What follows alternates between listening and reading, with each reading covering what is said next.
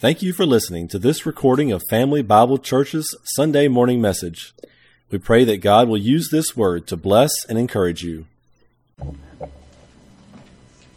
if you would, remain standing and open your Bibles up to Proverbs chapter 23.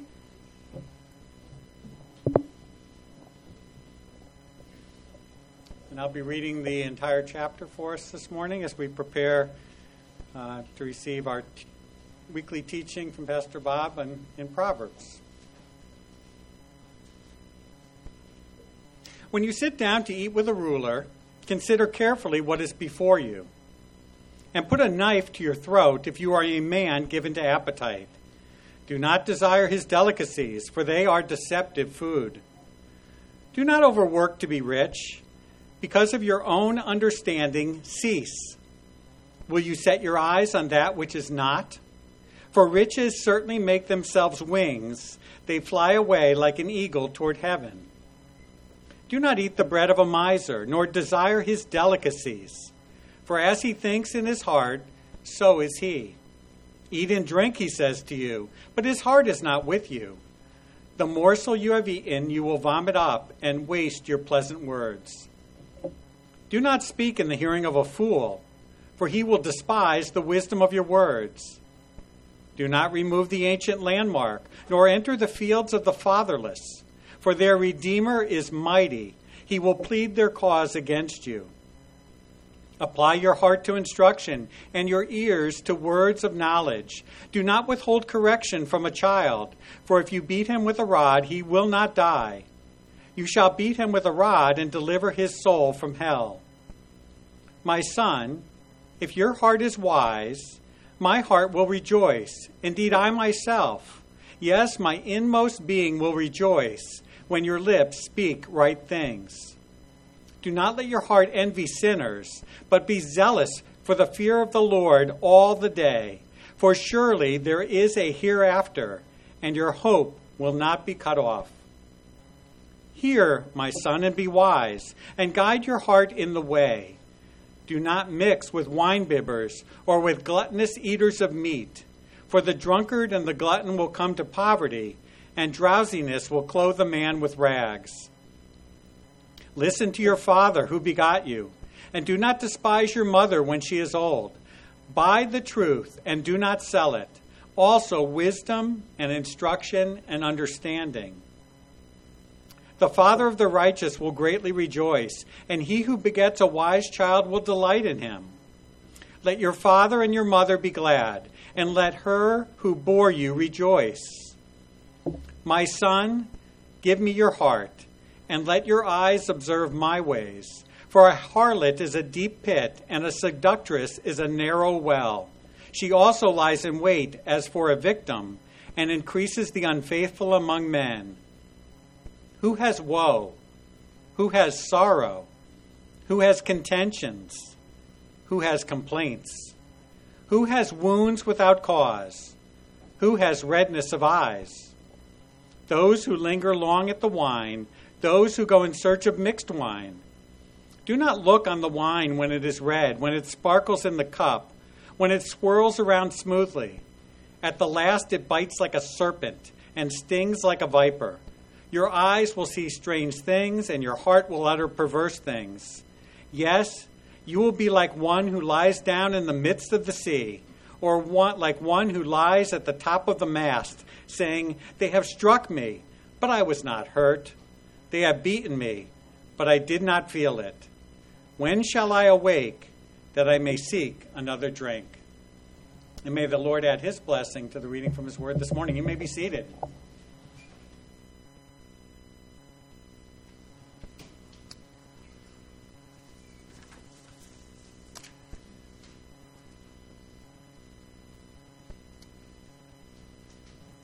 Good morning.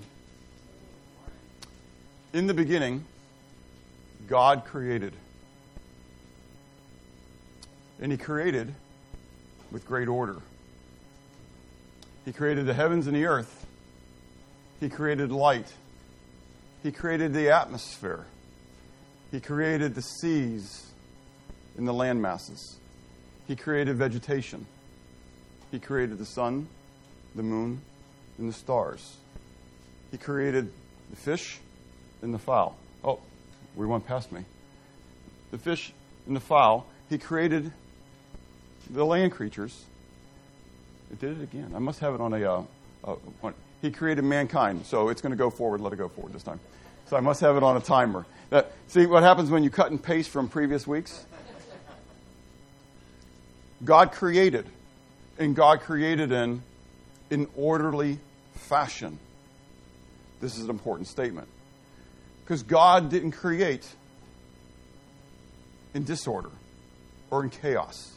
There was no God chose to begin things and leave evolution happen how it played out. There was a rhyme and a reason why God created. And the chief part of creation was then creating mankind. And when he created mankind in his own image, in his own likeness. Now note the things that God did when he created man. He made him in his image. He made him in his likeness. Then he made him to have dominion over the fish of the sea, over the birds of the air, over the cattle, over all the earth, and over every creeping thing that creeps on the earth. God made man, second only unto himself, to have dominion over the rest of creation. That's going to become important because of the second thing, or the third thing he's going to say. God blessed man, said to him, be fruitful and multiply, fill the earth and subdue it, have dominion over the fish of the sea, right? And God said, see, I have given you every herb that yields seed, which is on the face of the earth, every tree whose fruit yields seed, so it shall be for you for what? Food. I'm going to step back for a moment. Because, and I'm not a hug a tree kind of guy, okay? However, the reality is we need to acknowledge the fact of how God created things.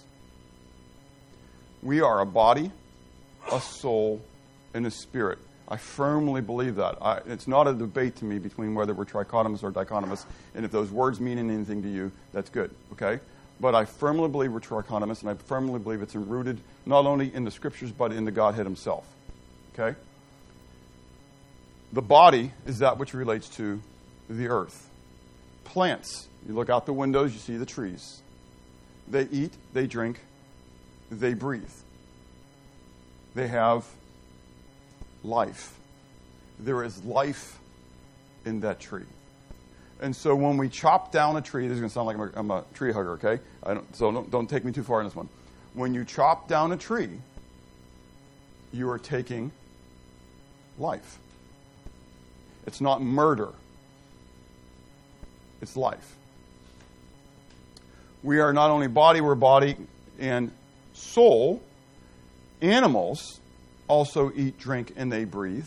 They have life. But animals also have something that a tree doesn't have or vegetation does not have, and that is it has a soul. It is different from vegetation which God created. God created vegetation on day 3. On day 5, he created the fish and the fowl. On day 6, he created the creeping things on the earth and all the beasts of the earth. Animals, and I was pondering this week and last week. The soul concept, nefesh, is the Hebrew word that man has a nefesh, but man has ruach as well. We'll get to that in a moment. But all animals, and so Solomon was pondering this as well in Ecclesiastes, and said there's no difference. We're just like animals. We're going to die. Our soul's going to go into the dust.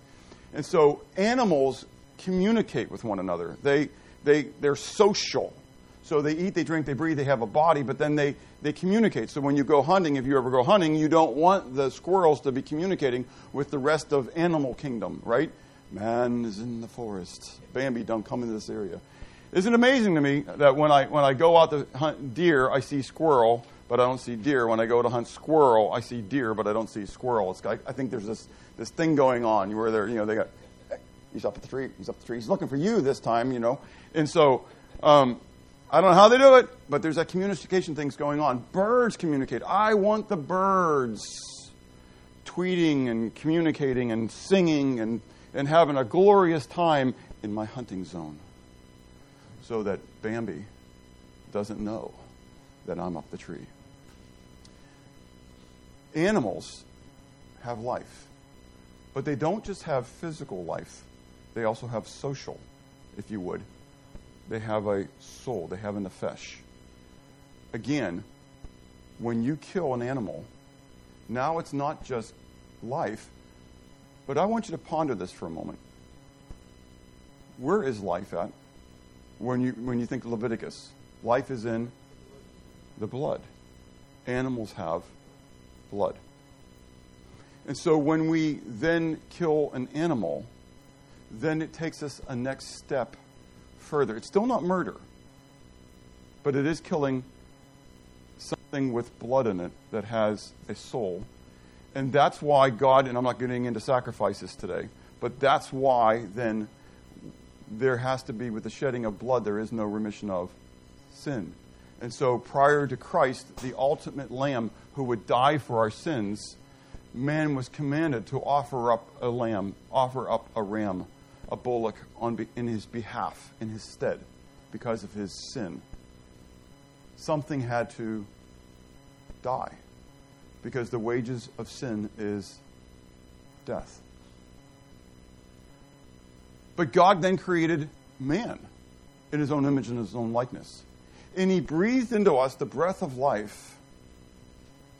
And he gave man a spirit, because God is a spirit. And we were made in his image and likeness, and we then have a spirit. So we are body, soul, and spirit. And so therefore, when someone kills a man, it becomes murder, not just in the taking of a life, but in the taking of one who was made in the image and likeness of God. Okay? Now, we're going to talk about food and drink today. Okay? But what I wanted you to see is that God created with a purpose and with an order, and before he ever made man, he made vegetation. In fact, he made vegetation before he made the animal life. Because what was the animal life going to eat? Vegetation. He was taking care of. So, in a sense, there is this, when we talk about the hierarchy of life and that kind of stuff, the fact is that even the animal life was eating what? Other life forms. Only it was something that was flesh, body. And so we read in 1 Corinthians 15, there is the glory of this flesh and the glory of this flesh. There is the glory of the terrestrial and glory of the celestial. And you can get into all those things. There's a lot in God's Word regarding all the biology and the life forms and stuff like that. And I don't have time today to go into that, but it's an amazing study. But to go into my thought about what I was thinking about, I've been thinking about this. Do you think, just how many dogs there are? So we're not even talking about animals or humans. How many dogs there are? And they all have a soul? And they're all what? They're all life, but they're all individual. We talk about it with humans, right? There's not another one just exactly like you. You could have an identical twin. You could have identical quadruplets. But you're all what? You're all different. Do you realize that dogs are the same way? You have 8 in the same litter, but they're all different. And how many dogs there are? How many cats there are? How many mice there are? Do you know how many ants there are? I started thinking about it. Does an ant have a soul? I don't know. This is really, I spend too much time on this stuff maybe, okay? But they're all the same. No, they're not. This is amazing. To me, this is the magnitude of my God. He doesn't just know the number of hairs on my head, but he knows the number of hairs on everybody's head. You were sharing that a couple weeks ago, Elijah, and it just made me think more and more, But think about it. He knows the follicles on every ant. There's a lot of ants. But food and drink. God says at the end, I've given every green herb for food. Then God saw everything that he made, and indeed it was what? Very good. God gave man something to eat. Life to kill, because he gave man the what? Dominion over it. Don't miss the concepts that are going on here. God gave man dominion so that man would have food, and it was very good. God designed man to need physical nutrients and sustenance. Does that make sense? There's a process that your body does that nobody wants to talk about. You don't find it in books. I comment about the G.A. Hinty books. You never have an outhouse. You never have, all of a sudden this person can be in a barn hiding for 72 hours and there's no stink and smell. You just think that one through. There's natural processes that go on, and God designed those natural processes. Your body goes through this thing of eating and drinking and digesting and processing and extracting nutrients and putting them throughout your body, through the blood system and everything else, and I don't understand, but you could tell me more of it, Steve, right? And it is just a miracle thing to me, how it all processes, and then it gets rid of the waste. It just kind of dumps it. Core dump. Gone, And you start the process what? All over again. In fact, it's going on throughout the entire, we won't go into it. Anyways, so it's just an amazing thing to me. The way God designed our bodies, we are fearfully and wonderfully made, and there's no part of it that isn't an amazing thing to me. I think of every little part of it, and I just think this is so incredible. God could have done it any way he chose to do it, and he chose to do it this way, and there's a reason why he chose to do it that way. Does that make sense? So he gave us food. Food is good. It's not just good, it's what?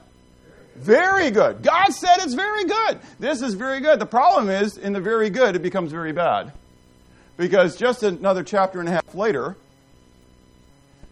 we see that the goodness of anything God creates, Satan loves to turn around and twist and use for evil. Do you realize it was food? It was food. It was simple fruit of some sort. I'm not going to tell you it was an apple. I'm not going to tell you it was a pomegranate. I don't know what it was. It's probably a green bean. And they used to grow on trees, but God diminished the tree and made it into the stinking bush. Anyways, that's right. They were probably good before then. Anyways, but it was food. It was food which caused mankind to stumble and fall. Just a simple piece of fruit. It was a peach on the counter. It was a banana in the bowl. Cookies in the jar. No, we got to stick to the fruit motif. Because if we would say cookies, a lot of moms would say, yeah, well, that's because they're not healthy. But so if we stick to the health part, okay? And this is where I want to stick to this. There was nothing, we would love to say, it was that kind of, it was fruit. It was something that God had already said was what? Very good. This tree, though, they weren't allowed to touch. I get it. We're told that in Genesis chapter 2. That's the core of all this, right? God said, don't touch this, and this is what happens. The day of you will surely die. But what I want you to understand at this moment, because this is going to play out into everything else we're going to talk about. This is where it plays out into life, okay? We don't have time to cover all those verses on your sheet. Don't worry about it. And so, but the serpent was more cunning than any beast of the field which Yahweh God had made. And he said to the woman, has God indeed said, you shall not eat of every tree in the garden? And the woman said to the serpent, we may eat of the fruit of the trees of the garden, but the fruit of the tree which is in the midst of the garden, he has said to you, you shall not eat, nor shall you touch it, lest you what? Die. That fruit is what? Poisonous. It's poisonous. The fruit is poisonous. You eat of the fruit, you're going to what? You're going to die. So the serpent comes back and says, what? You will not surely die. God knows that's the best fruit there is. That's the first superfood. You eat of that fruit, and you know what happens? You become like God. Yeah, your eyes are going to be opened up, man. You're going to get it. You're going to know it. You're going to become just like God, and God doesn't want you to have it because it's for Him. He's keeping that tree for Himself. Now, I'm adding a little bit to that. But that's kind of the basis of the argument that's going on here. So the woman looks at the fruit. She looks at the fruit. She looks at it. And what does she see? She sees the tree. She sees the fruit. She says, it's good for what? It looks like the other fruit. It looks like it would be good to eat. The first step is what? Looking. Okay, I was going to go another one, but you're right. The first one's looking. I always usually share that one because it's the lust of the eyes. But what's the second part? It's good for what? It's good for eating. It's good for food. I need to what? Eat. God designed me to what? Eat. He made for me to eat, to get sustenance, to get nutrients from. This looks like it would be what? Good for food. I mean, that's just a basic argument there. I mean, it sounds silly, but it's like, okay, I can eat this. I mean, have you looked at some things and you said, nah, I don't think so. I think I'll fast today. I'm good with fasting. I'm glad Marsha's not here right now. Anyways, I can make it the morning. Whatever, okay? But other times you look at the stuff that's there and you say, what? I'm feeling a little gluttonous today. Because this looks what? This looks really good, right? So it's good, and it was what? Pleasant to the eyes. This was really good looking. It's like, I don't know if you like bananas, you don't like bananas, but there are certain times when you look at a banana and the banana says, oh man, I need to eat that banana. Other times you can look at a banana and go, I don't really want a banana. But sometimes, maybe with your potassium's low or whatever it is, you're looking at the banana and you're saying, that banana needs to be consumed right now. That is a good-looking banana, and it just needs to go. And so, desirable to make one wise. Yep, the first superfood. And she did what? She took it. She ate it. At that moment, food became what? Sin. Now, I get it. The food by itself wasn't what? Sin.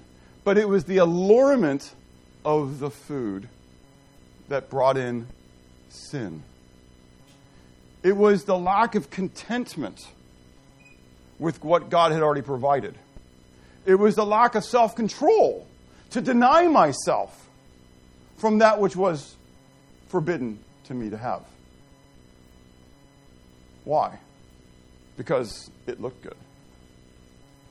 And it had an intrinsic promise, at least deceptively told to me, tied to it. Does that make sense? And that is what plays out throughout our culture today. So we want to look at this concept as we look at food and drink in the Scriptures, and primarily here in the book of Proverbs. First of all, there's the importance of self-control. Why? Because of our weakness. And so I have all these verses on the back of my sheet.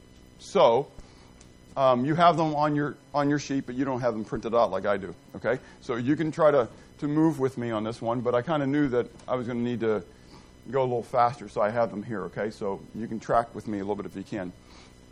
First of all, because of our weakness. And I'm going to have 4 little segments here. I told Marcia, I felt like I'm just filling a dump truck today. And I'm just going to kind of dump. And I'm going to move a little bit. I'm going to dump some more. I'm going to move a little bit. I'm going to dump some more. I'm going to move a little, dump some more. Okay? So this is the first of the jettisons here. Okay? So Proverbs 28:21.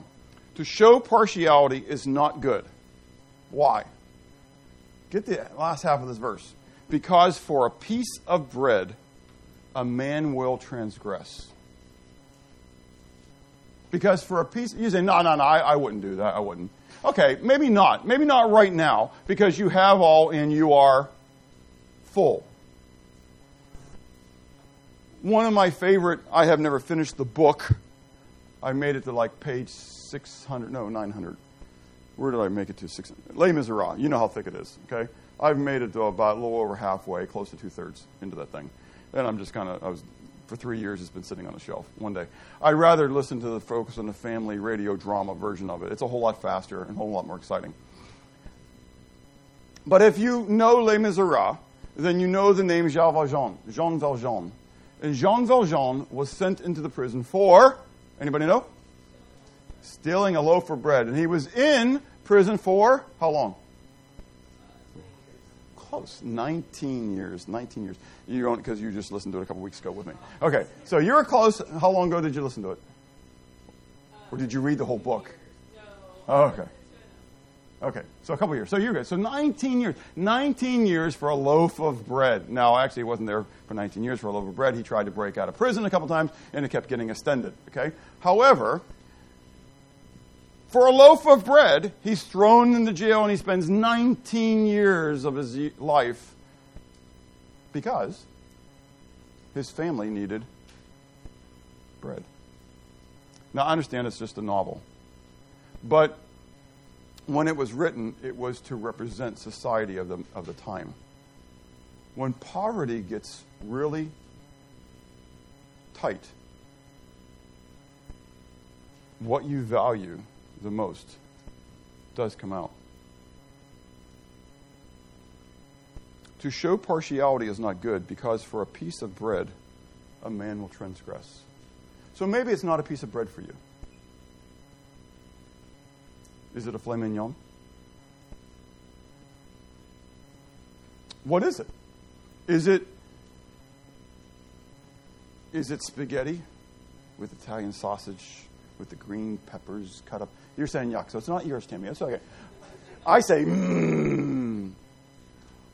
Now, I shared a couple weeks, I don't remember where I was sharing, about the pilfering that I did. For me, it was just a what? A piece of bubble gum. Does it make sense? At that time. Food is one of the basic things. Now, today we're becoming more and more in materialism in our land. But in most cultures, you get into a market situation, it's food that's stolen because they want to eat. And sometimes they want to eat something better than what they normally get. If all you're eating is rice and you see an orange, and all of a sudden an orange becomes very enticing to you. Because of our weakness. Proverbs 27, verse 7, a satisfied soul loathes the honeycomb, but to a hungry soul, every bitter thing is sweet. If I was extremely hungry, even green beans would be desirable. No, that's a joke. I eat my green beans. But you get what I'm saying. If I had nothing else in the pantry but a can of green beans, I would be so excited about a can of green beans. If I had nothing else but there were green beans growing in the garden, I'd even go eat a raw green bean and be excited about it. You get it? Secondly, Proverbs 25, verses 27 to 28. It is not good to eat much honey, so to seek one's own glory is not glory. Whoever has no rule over his own spirit is like a city broken down without walls. You know, I used to think about those two verses as being separated, because when you read Proverbs, things seem to be, like chunk, chunk, chunk, chunk, chunk. But let me read them again, and I want you to think about these two things put together. It is not good to eat much honey, so to seek one's own glory is not glory. Whoever has no rule over his own spirit is like a city broken down without walls. It is not good to eat what? Too much honey. Did you ever go to Golden Corral? Or to the Grand Buffet? Or to any other buffet you want to? Right? I don't go to them. And if we go, I purpose when I go in that I'm making one trip. What is that loaded up, though? Look like a waiter coming back. No, just joking. Because I used to go to Golden Corral, and I used to feel awful when I left. I spent money to feel awful. Not like, I feel really bad about myself, but physically felt awful because I had to eat everything that was on the buffet. I was going to get my money's worth out of it. A man who has no control is like a city that is, the walls are broken down. Because the honey is what? It's sweet. It's good. It's delectable. Don't you want just what?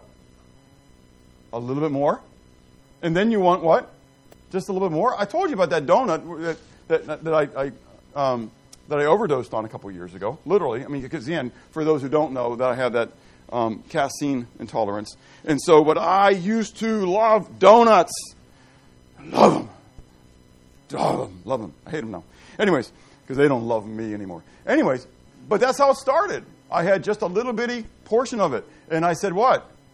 Just a little bit more, a little bit more, a little bit more. All of a sudden, I ate that whole sour cream Dunker donut. And the whole rest of the night, I couldn't breathe. And going into that asthmatic shock. And I don't know if you guys remember that. That was Tuesday night, because Wednesday night I didn't come to church. I was still going through the whole processes. I learned my lesson. I was a man without, how does it say it? I had no rule over my own spirit. I was like a city broken down without walls.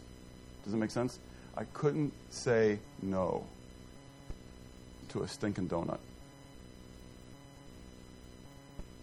I don't know how you feel about Golden Corrals and those buffets, but I promise you, make the decision before you walk in that you're going to eat a meal of moderation. that you're not going to get your money's worth. Because the minute you say you're getting your money's worth, you ate too much. Okay? Number 3, Proverbs 23, 19 and 21. Hear, my son, and be wise, and guide your heart in the way. Do not mix with winebibbers or with gluttonous eaters of meat, for the drunkard and the glutton will come to poverty, and drowsiness will clothe a man with rags. Proverbs 28, verse 7. Whoever keeps the law is a discerning son, but a companion of gluttons shames his father. Now, we'll talk later, some further week, where about he who walks with the wise grows wise, but a companion of fools suffers harms. Okay? But this is the concept that's being played into here. If you hang out with gluttons, you will become what?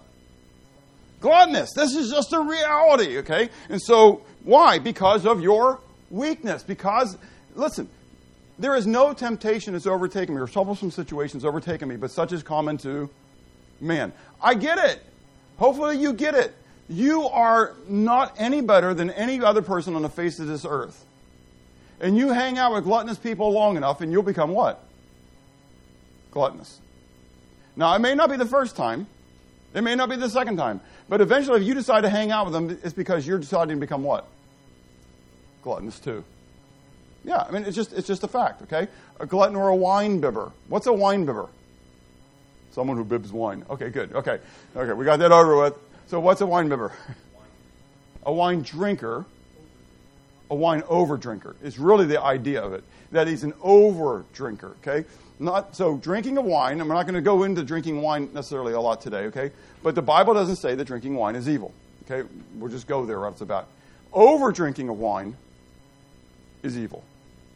And that's this person. The overeating of food is evil. The over drinking of wine is evil, okay? And that's these people who are here, okay?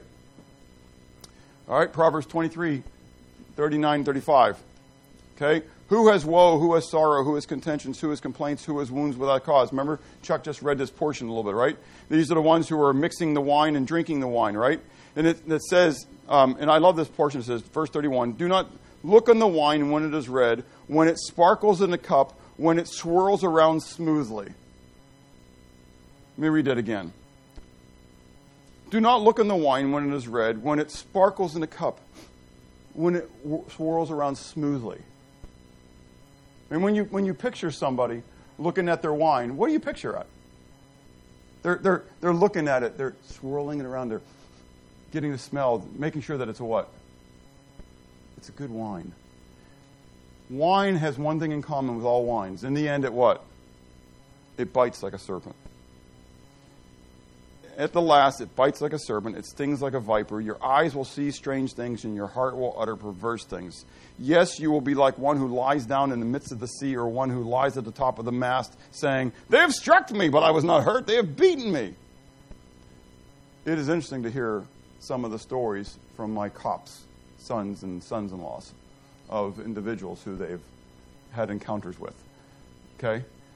Because you become Superman. Does it make sense? Or you become really crying, sad, and everything else with the depression.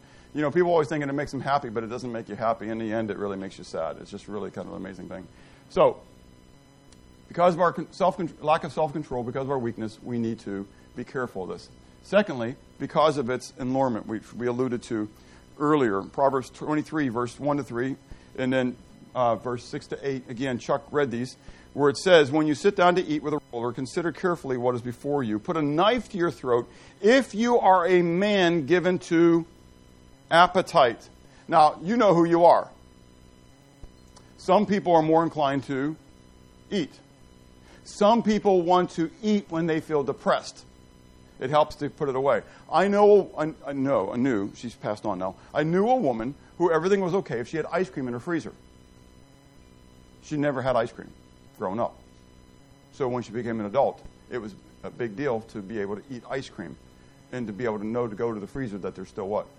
Ice cream there. And so, no, she wasn't like this, like you think someone eating ice cream every day was, but the fact is that was for her. That was her, she put this significance upon ice cream. There was an allurement. So if she would go to a grocery store, make sense?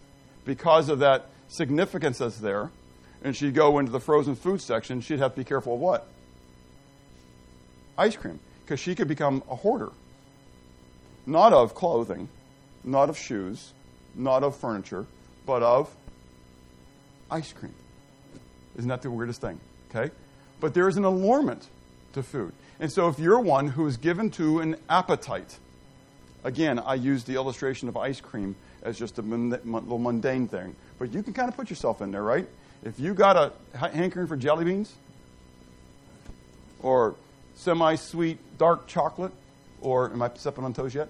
Anyways, the point is, you put your appetite in there. If you are a man given over to appetite, or a woman, then be careful. Do not desire his delicacies, for they are deceptive food. They are deceptive food. Did you ever get in the mail those free dinners? Bonefish, red lobster, all this kind of stuff. It's a free meal. Why not go? What a deal. You get a free fish dinner. They lost me on that one. I mean, if they'd offer me a T-bone or whatever, maybe they might draw me in, but probably not. Why? Why do I know when I get that thing? What's going to happen? I'm going to have to listen to a sales pitch. I did that years ago when we were first married, but it wasn't for a meal. It was for a free weekend. And I came out $15,000 poorer. Because I what? I gave into the sales pitch. And I bought that timeshare when timeshares were first coming together. And then I went up to seminary, and I had this shackle around my neck, which I had to pay for a maintenance fee every year. And I didn't even have the money to buy food for my family, but I had to pay this maintenance fee. And I wound up selling it for $1. And I never got my $1. I just had to get rid of it. I learned my lesson on the deceptive foods the hard way. There's always a what? A string attached. If you're a man given over to appetite, verse 6-8, do not eat the bread of a miser, do not desire his delicacies. For as he thinks in his heart, so he is. Eat and drink, he says to you, but his heart is not with you. The morsel you have eaten, you will vomit up and waste your pleasant words. Food is used for fellowship. It's a beautiful thing. We're going to get ready to have that in just a little bit. But don't mince your words. Don't flatter with your tongue. Sometimes it just kind of plays out. But this is the idea, is that the miser then, who doesn't really want to share the food, but they really want something else. And so they're going to share you the food. So ask yourself the question, invert this thing a little bit. When you take a meal to somebody, do you take a meal so you look good? Do you take a meal so that maybe you'll get a meal? Or do you take a meal because somebody has a need and there's no strings attached? No strings attached. You just want to be, on behalf of Christ, ministering to a brother or sister or a neighbor. It could be an ungodly neighbor, who that you want to minister to bring Jesus Christ. No strings attached. I'm just going to give. Okay, so the importance of self-control because of its deception, because of lack of self-control, because of its allurement. Proverbs 21:17, he who loves pleasure will be a poor man. He who loves wine and oil will not be rich. Okay, let's move on. The importance of contentment. This one is very important to me. The other self-control is important as well. That goes without saying. We talk about gluttony, we talk about drunkards, we talk about things, we get it. Okay, that's all self-control. So before I get off of that, I want to make one last comment about that self-control part. When we look at drug addicts, and we want to, or an alcoholic or whatever, it's easy to look down our nose at them. But the reality is, if that old Lay's potato chip commercial, you can't just eat one. If that's true, you're in the exact same position. Judge not lest you be judged, and with what judgment you judge others should be measured unto you. Pressed down full, right? So the reality is, if you can't say no to something, you have a mastery by something.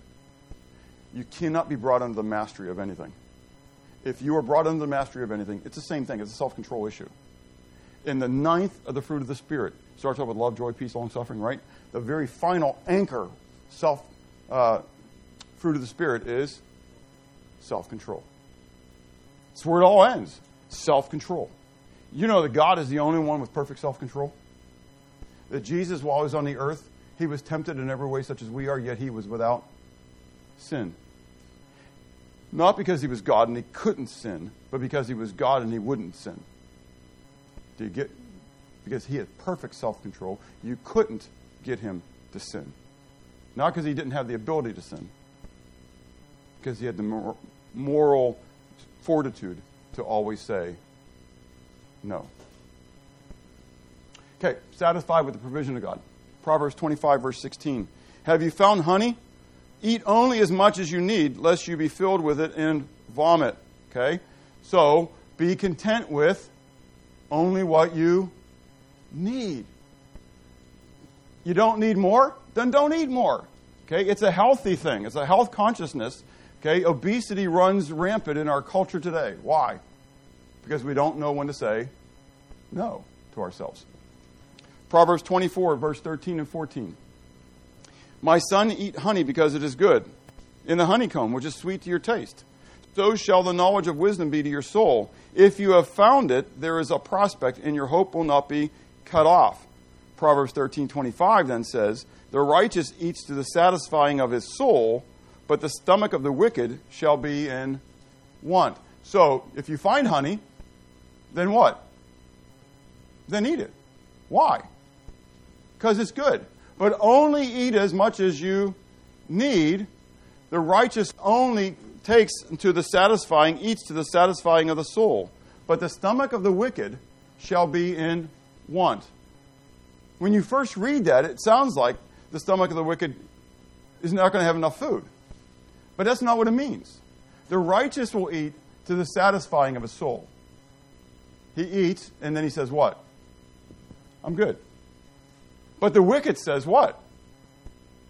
I want more. He's always what? In want. Because he always wants just a little bit more. Okay? And so then Ecclesiastes 10-17, it's up there for you. Blessed are you, O land, when your king is a son of nobles, and your princes feast at the proper time for strength and not for drunkenness. Think about that.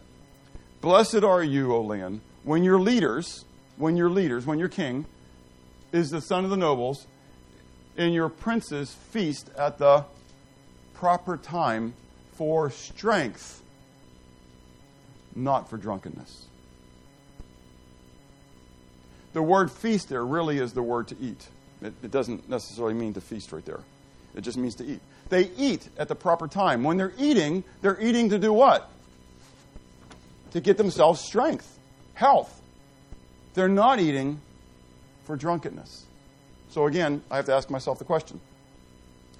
When I eat, am I eating focusing on the nourishment of my body? Or when I eat, am I focusing on the lust of my flesh? Do you get it? Okay? The lust of the flesh, the lust of the eyes, the pride of life. These are not of the Father, but of the world, right? And so, these are the three forms of sin that are there. And so when I am giving myself over to the lust of the flesh, then I'm not giving myself over to the love of God. Okay? Where am I at? Okay, next grouping. Proverbs 30, verse 7 and 9. This comes from right below David's words, where he was teaching from the words of Agur, the son of Jecha. And so these are precious verses to me. It's a prayer of mine that I've prayed for many, many years. And God has answered my prayer on it, and I just really rejoice in them. 2 things I request of you, Yahweh. Deprive me not before I die. Remove falsehood and lies far from me. Give me neither poverty nor riches. Feed me with the food allotted to me, lest I be full and deny you and say, who is Yahweh? Or lest I be poor and steal and profane the name of my God. Do you realize that you bear a testimony to the provision of God, even with your eating?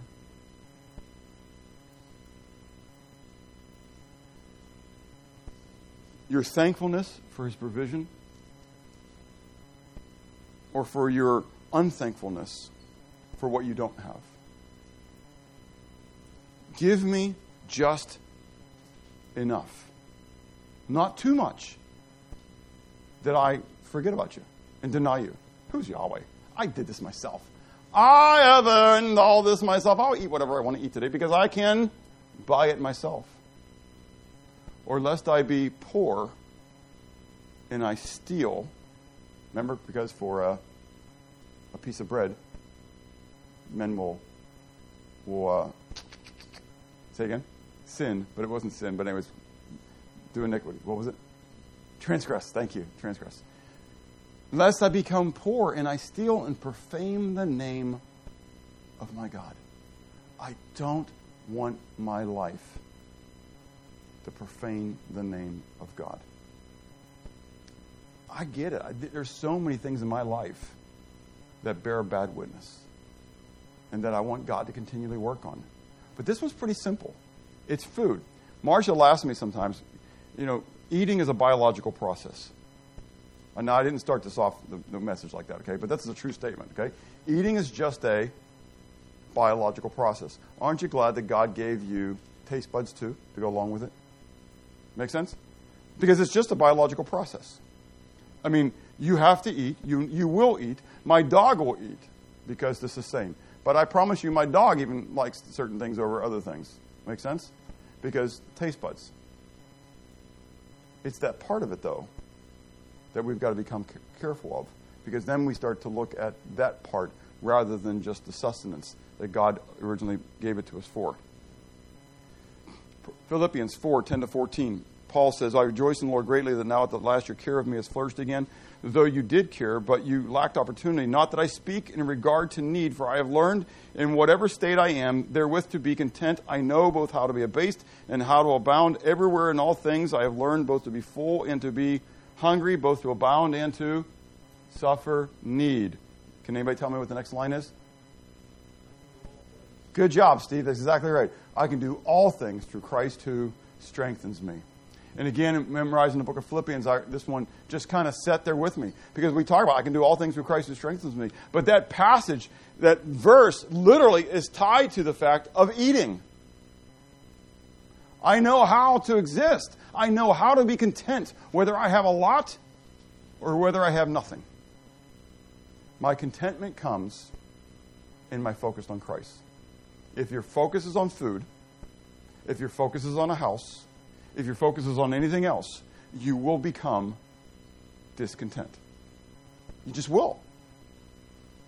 But if your focus is on Christ, then even if you're eating a bowl of grits with no butter,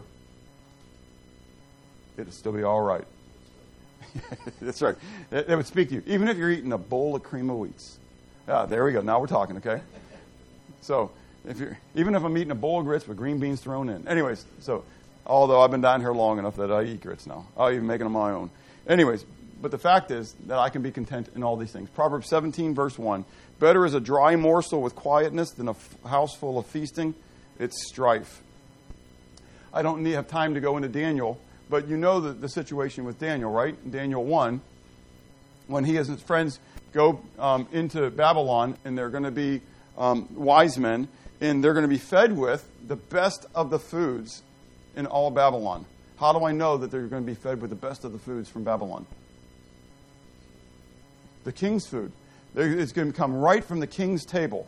And they are going to get a portion of the best food that there is because the king wants to make sure that they are fed well. What was wrong with the food? And don't tell me that Daniel was a vegetarian. That is so untrue from that passage. Okay? So I heard somebody tell me that. It was what? It wasn't kosher. It was unclean. That meat was offered unto false idols. He couldn't eat the meat because it was unclean meat. And he didn't want to defile himself. That's what it literally says. They didn't want to defile themselves. They had purpose in their heart. They didn't want to defile themselves with the king's meat. And so they asked if they can only have vegetables. I mean, that's a real test of my spirituality at that moment, you know? Can I become a vegetarian?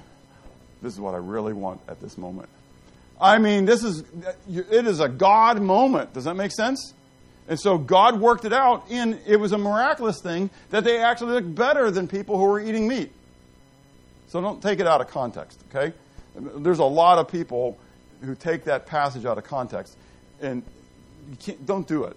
I mean, there's a lot of things. You can go back to Genesis 1 and say God designed man to be a vegetarian. Okay, you could probably stand there and hold that one. But then I'm going to go to Noah and say, well, look, he allowed him to eat meat. So anyways, so we can debate on all that kind of stuff, but let's not take verses out of context, okay? But the point of all this is that Daniel was satisfied with the what? Provision of God. What was going to be the provision of God for Daniel? Vegetables. Probably even pureed vegetables. I mean, the way the wording there is kind of like, I'm not quite sure, even if there was just like they had a salad. Make sense? That there was just certain things. So the point is that they were going to be content with whatever God provided them in the moment. In fact, they were so content that they said no to the Golden Corral. Does it make sense? Keep your Golden Corral. I'll have my Wheaties instead. Thank you very much. Make sense? That's kind of an interesting statement that's playing out there. Satisfied then with the pursuit of God. Matthew 6, 31 and 33. Seek first the what? Kingdom of God and all these things, right? Do you know what the context of that is? When it says, seek first the kingdom of God and his righteousness and all these things are added to you. It says, therefore do not worry, saying, what shall we eat, or what shall we drink, or what shall we wear? For after all these things the Gentiles seek, for your heavenly Father knows that you have need of these things. Therefore seek first the kingdom of God. Don't worry about what you're going to eat, what you're going to drink. We focus so much about that. We're getting ready to have, I don't know how much time you spent worrying about what you're bringing for the cover dish dinner today. Sometimes I think we spend too much time worrying about it. Now, if it's a matter I want to minister to other people, okay, I get it. I'm not trying to diminish certain people's gifts. But sometimes I think we over-focus on it. I think of Martha, who was so worried and busy with serving, and she went to Jesus and said, Mary's not helping. You know, tell Mary that she needs to come and serve with me. And he says, Martha, you're worried about too many things.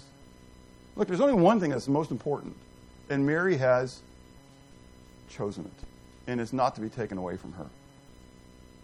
Sometimes I think we worry too much about the preparations of food and drink. Okay? Move on. Proverbs 9, verse 1 to 6. Wisdom has built her house. She has hewn out her 7 pillars. She has slaughtered her meat. She has mixed her wine. She has also furnished her table. She has sent out her maiden. She cries out from the highest places of the city. Whoever is simple, let him turn here. As for him who lacks understanding, she says to him, come eat of my bread and drink of the wine I have mixed. Forsake foolishness and live. Go in the way of understanding. Wisdom says, come and what? Eat and drink from what I have prepared. Drink of my wine. Ephesians 5 says, therefore do not be unwise, but understand what the will of the Lord is. Do not be drunk with wine, which is dissipation, but be filled with the Spirit. Don't be filled with wine. So wisdom cries out, come and eat of my food and drink of my wine, right? And then we're told that wisdom, part of wisdom then, is not being drunk with what? Wine. But rather being filled with the Spirit. You are going to be led by something. Romans 6 is very clear. You're going to be a slave to something. You're either a slave to God or a slave to your flesh. Same concept being played out. What do you want to be led with? Wisdom says, come eat, come to me and eat. Come to me and drink. Take part of what is here. Proverbs 15, verses 16 to 17. Better is a little with the fear of Yahweh than great treasure with trouble. Better is a dinner of herbs where love is than a fatted calf with hatred. I want to end with this passage here. Turn with me here, okay? We're going to go to John 6. John chapter 6. And I want to read these selected verses, okay? John 6, beginning of verse 26. Jesus answered them, that is the crowd who was following him, and said, most assuredly I say to you, you seek me not because you saw the signs, remember the signs he was doing, but because you ate of the loaves and were filled. This is the 5,000 that he did the miracle and fed. Do not labor for the food which perishes, but for the food which endures to everlasting life, which the Son of Man will give you, because God the Father has set his seal on him. Drop down to verse 32. Then Jesus said to them, most assuredly I say to you, Moses did not give you bread from heaven, but my Father gives you the true bread from heaven. For the bread of God is he who comes down from heaven and gives life to the world. And then they said to him, Lord, give us this bread always. They're still thinking physical. Jesus said to them, I am the bread of life. He who comes to me shall never hunger, and he who believes in me shall never thirst. Drop down to verse 47. Most assuredly I say to you, he who believes in me has everlasting life. I am the bread of life. Your fathers ate the manna in the wilderness and are dead.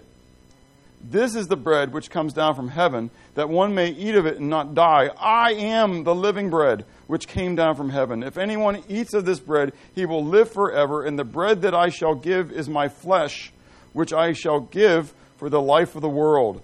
The Jews therefore quarreled among themselves, saying, how can this man give us his flesh to eat?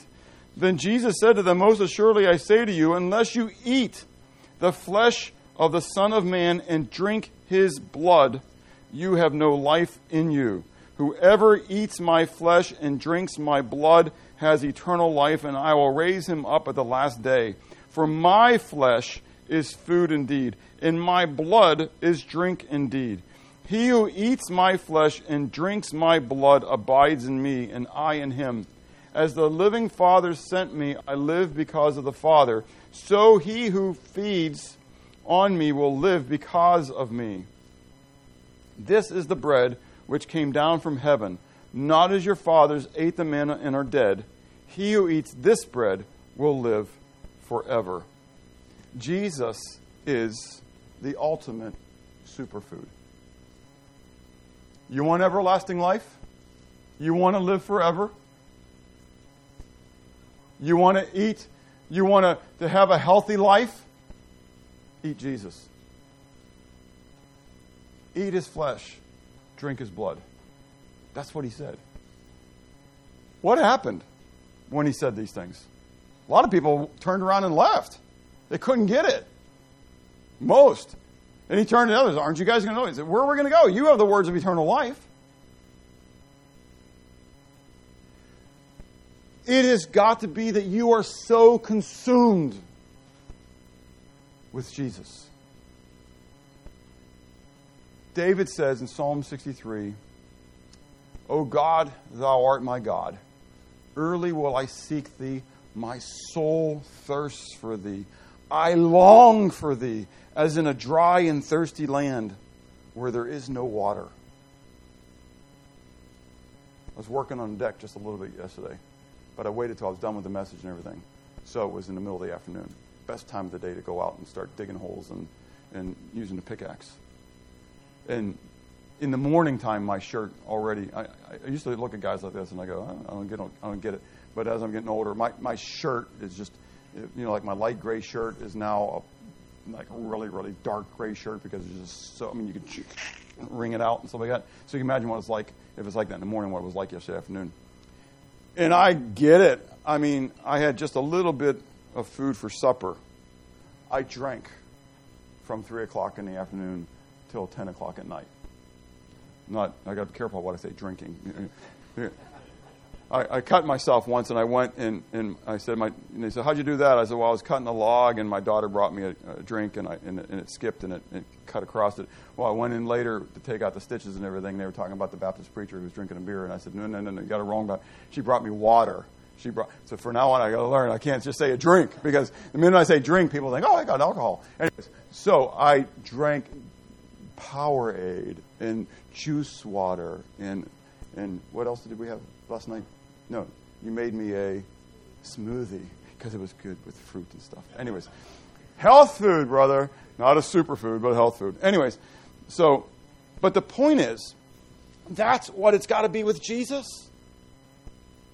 That I just want to eat of his flesh and drink of his blood. I want to consume him and have him be a part of me. Garbage in, garbage out. Jesus in, Jesus out. Do you get it? You are what you eat. Man does not live by bread alone, but by every word that proceeds from the mouth of God. Blessed are those who hunger and thirst for righteousness, for they shall be filled. You want to be satiated? This is it. It's all here. Physical food is a distraction. It's got a purpose. I'm glad God made it good to eat. Tastes good. But that's part of the temptation. It's part of the troubling situation. That's part of the trial that you're walking through. Will it consume you? Or will it be a tool to serve the kingdom? Let's pray. Father, I've got to go through let's pray in just a moment. How do you view food and drink? How do you consider physical food as a gift from God to sustain your body? Which is a greater priority in your life based upon your schedule, spiritual nourishment or physical nourishment? Is there a need to change the way you think and change the way you act? Now we can pray. Father, I am so grateful to you that you have given us the ultimate bread of life, yourself.